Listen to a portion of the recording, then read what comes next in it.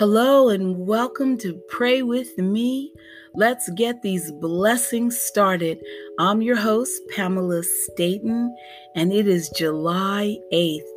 I'm dedicating today's podcast to my loving mother and my sister Paula. So thank you, and I'm looking forward to seeing you guys super soon.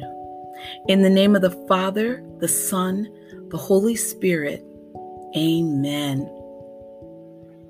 God, grant me the serenity to accept the things I cannot change, the courage to change the things I can, and the wisdom to know the difference. Living one day at a time, enjoying one moment at a time, accepting hardship as a pathway to peace, and taking, as Jesus did, this sinful world as it is, and not as I would have it. Trusting that you will make all things right if I surrender to your will, so that I may be happy in this life and supremely happy with you forever in the next. Amen. We beseech you, God of mercy and love, may every member of our family be wholly devoted to you. In your kindness, guard us all from evil. Amen. St. Jude, please shine your light upon my family. Give us strength to overcome all the difficulties that we are dealing with now, and protect us against any and all problems that we may encounter in the future. Amen. And now, commanding your morning, a daily devotional. It says, keep in contact with God. If we kids are going to stay in the family business, we need to keep in close contact with God. We can't just come by on Sundays for brunch, and at the minimum, we should be receiving daily instructions, if not hourly. If we are doing something truly world-changing, then we should be communicating even more frequently than that. We should have regular planning meetings and strategy summits with God and one another. We should be in constant two-way communication about every detail of what needs to be done along the way. We should endure the times of silence and prayer, as well as the times of overflowing revelation. It is only when we can do this that nothing shall be impossible for us. Please repeat after me. Father, I declare that my spirit is open to your instructions today. I speak to the heavens and command them to be open to me with no interference, so that I may hear directly from you. I welcome my daily, if not hourly, meetings with you. I receive the overwhelming overflow of revelation I gain during my times of prayer. I declare that because of this, I will accomplish the impossible. In Jesus' name, amen. Okay, and God's promises day by day. Psalm 19 says, the statutes of the Lord are right, rejoicing the heart. The commandment of the Lord is pure, enlightening the eyes. God has created us and our gifts for a place of His choosing, and we will only be ourselves when we are finally there. Our creative nature is essential to who we are as human beings, as image bearers. and it brings us great joy to live it out with freedom and skill. Even if it's a simple act such as working on your photo albums or puttering in the garden, these too are how we have a taste of what was meant to rule over a small part of God's great kingdom. Amen. In God's way, day by day, sufficient through God. 2 Corinthians says, our sufficiency is from God, who also made us sufficient as ministers of the new covenant. What good news that God is the one who makes us competent and that He is the one who makes all of our ministry efforts sufficient. Can you fail in witnessing to others about Christ? Not if you give your witness to the best of your ability and with a heart motivated by love. Can you fail in praying for others in the name of Jesus? Not if you pray the way God leads you to pray and with a heart motivated by love. Can you fail doing the work of ministry that is designed to help others? Not if you are acting as God has led you to act and you offer your services with a heart motivated by love. Amen. Ponder on that for a second. We'll be right back with more prayers.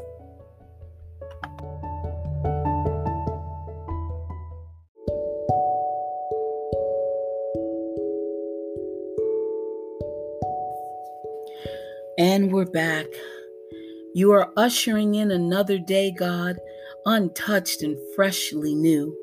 So here I come to ask you if you'll renew me too. Forgive the many errors that I made yesterday, and let me try again, dear God, to walk closer in thy way. But Father, I am well aware I can't make it on my own. So take my hand and hold it tight, for I can't walk alone. Amen. And In Touch magazine is telling us about knowing God's love. One of the first things children learn in Sunday school is that Jesus loves them, and they are quick to believe it. But as we get older, the hardships and disappointments of life may cause us to doubt this truth.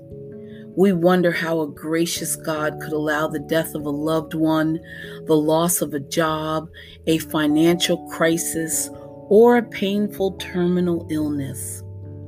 But we cannot judge God's love on the basis of circumstances.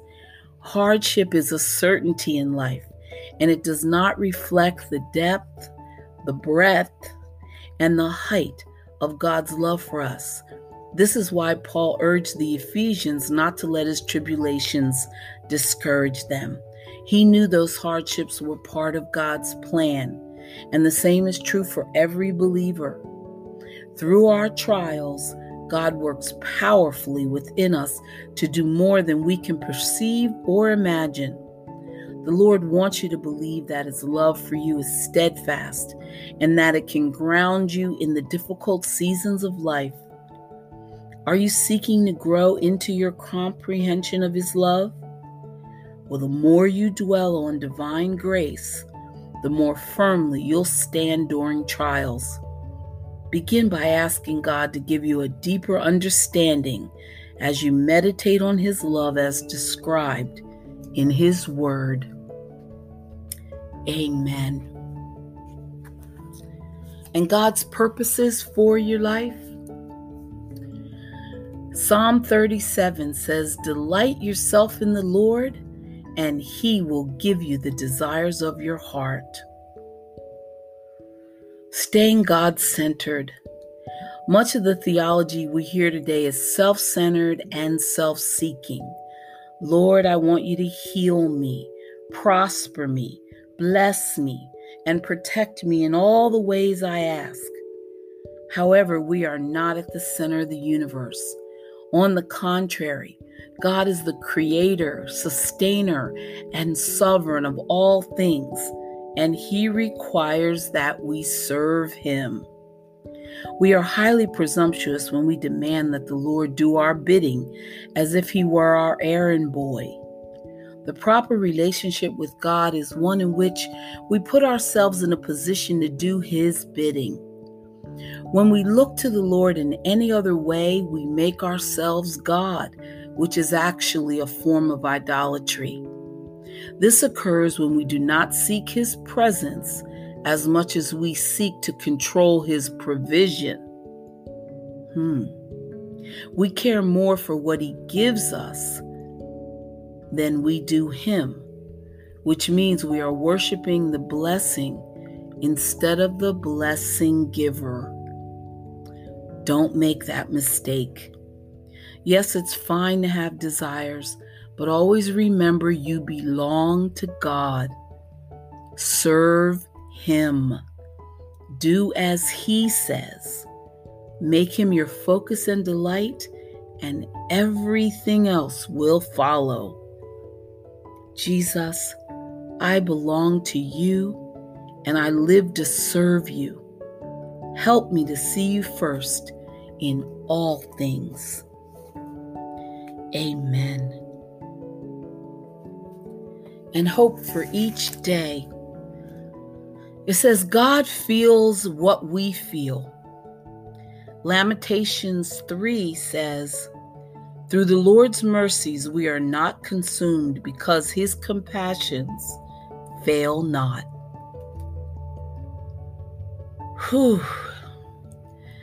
As we read the Bible, we realize that God is a spirit. He does not have a body, nor is He confined to one place as a physical being would be. At the same time, He has the attributes of a person. He thinks, He speaks, He communicates, He loves. He becomes angry, He grieves. Because God is a person, He feels what we feel. No matter what we face, God understands what we're going through. He even understands our temptations for Christ. Christ has been tempted in every way just as we are, yet was without sin. And that is why you can bring anything to Him in prayer, confident that He will understand. Amen. And it says, whom will you serve?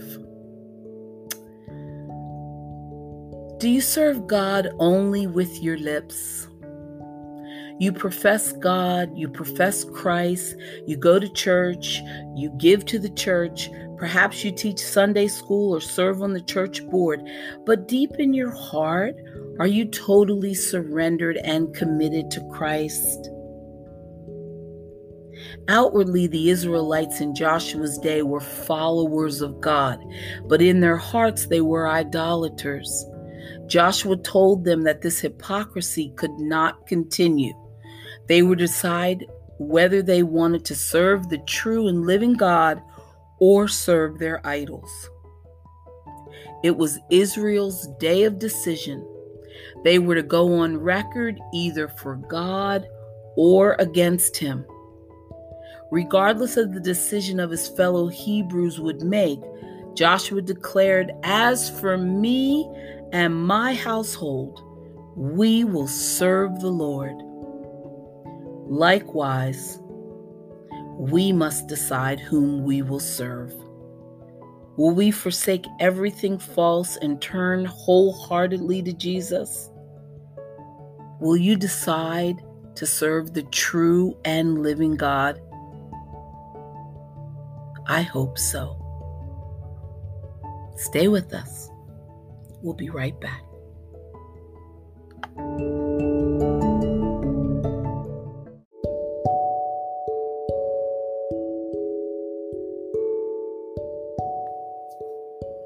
Make sure you pick up your Bible every day if you can.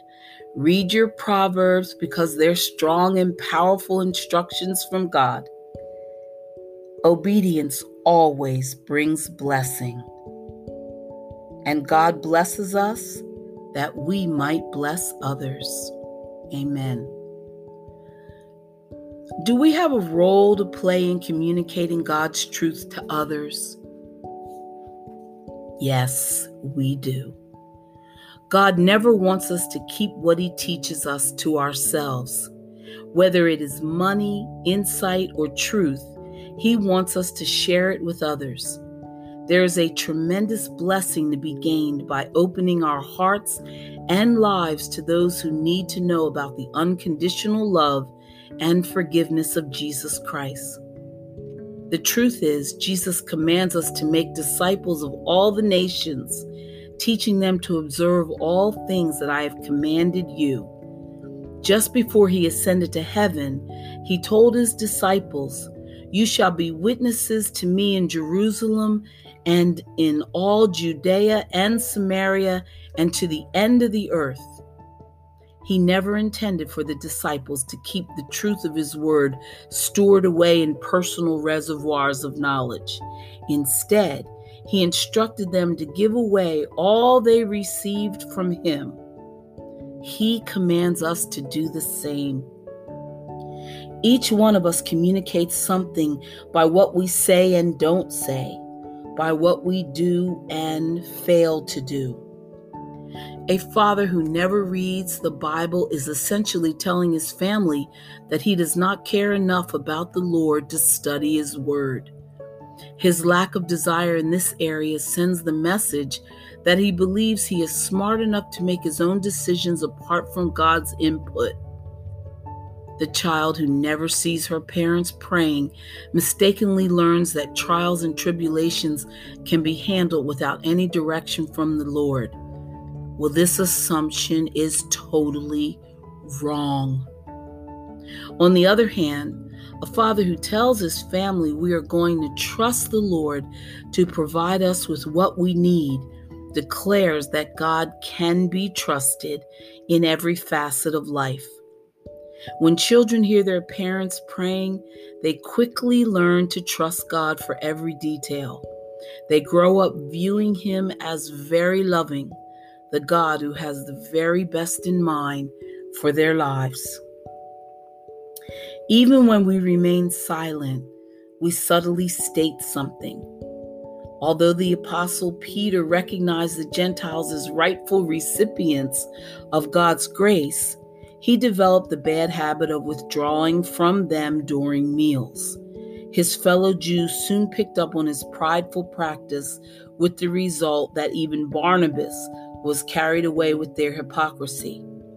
Without a word, Peter had effectively sent a message that the Gentiles were inferior. We must honestly evaluate our responses to the Lord's commands. Are we deliberately and daily applying what He has taught us over the years? When we comprehend the truth, are we conforming ourselves to the image of Christ? And most importantly, are we communicating this truth to others? Think about that. Stay with us.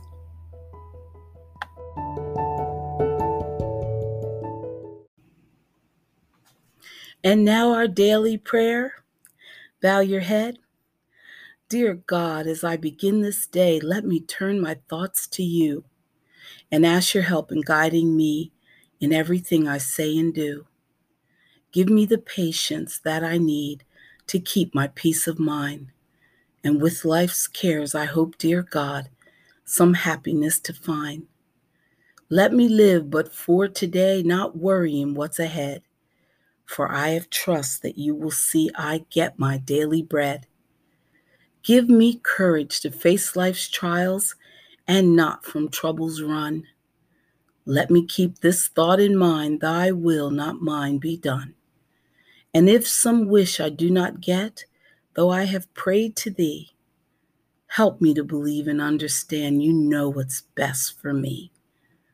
I've failed You many times, I know, but when tonight I rest, what are we going to do, Steve?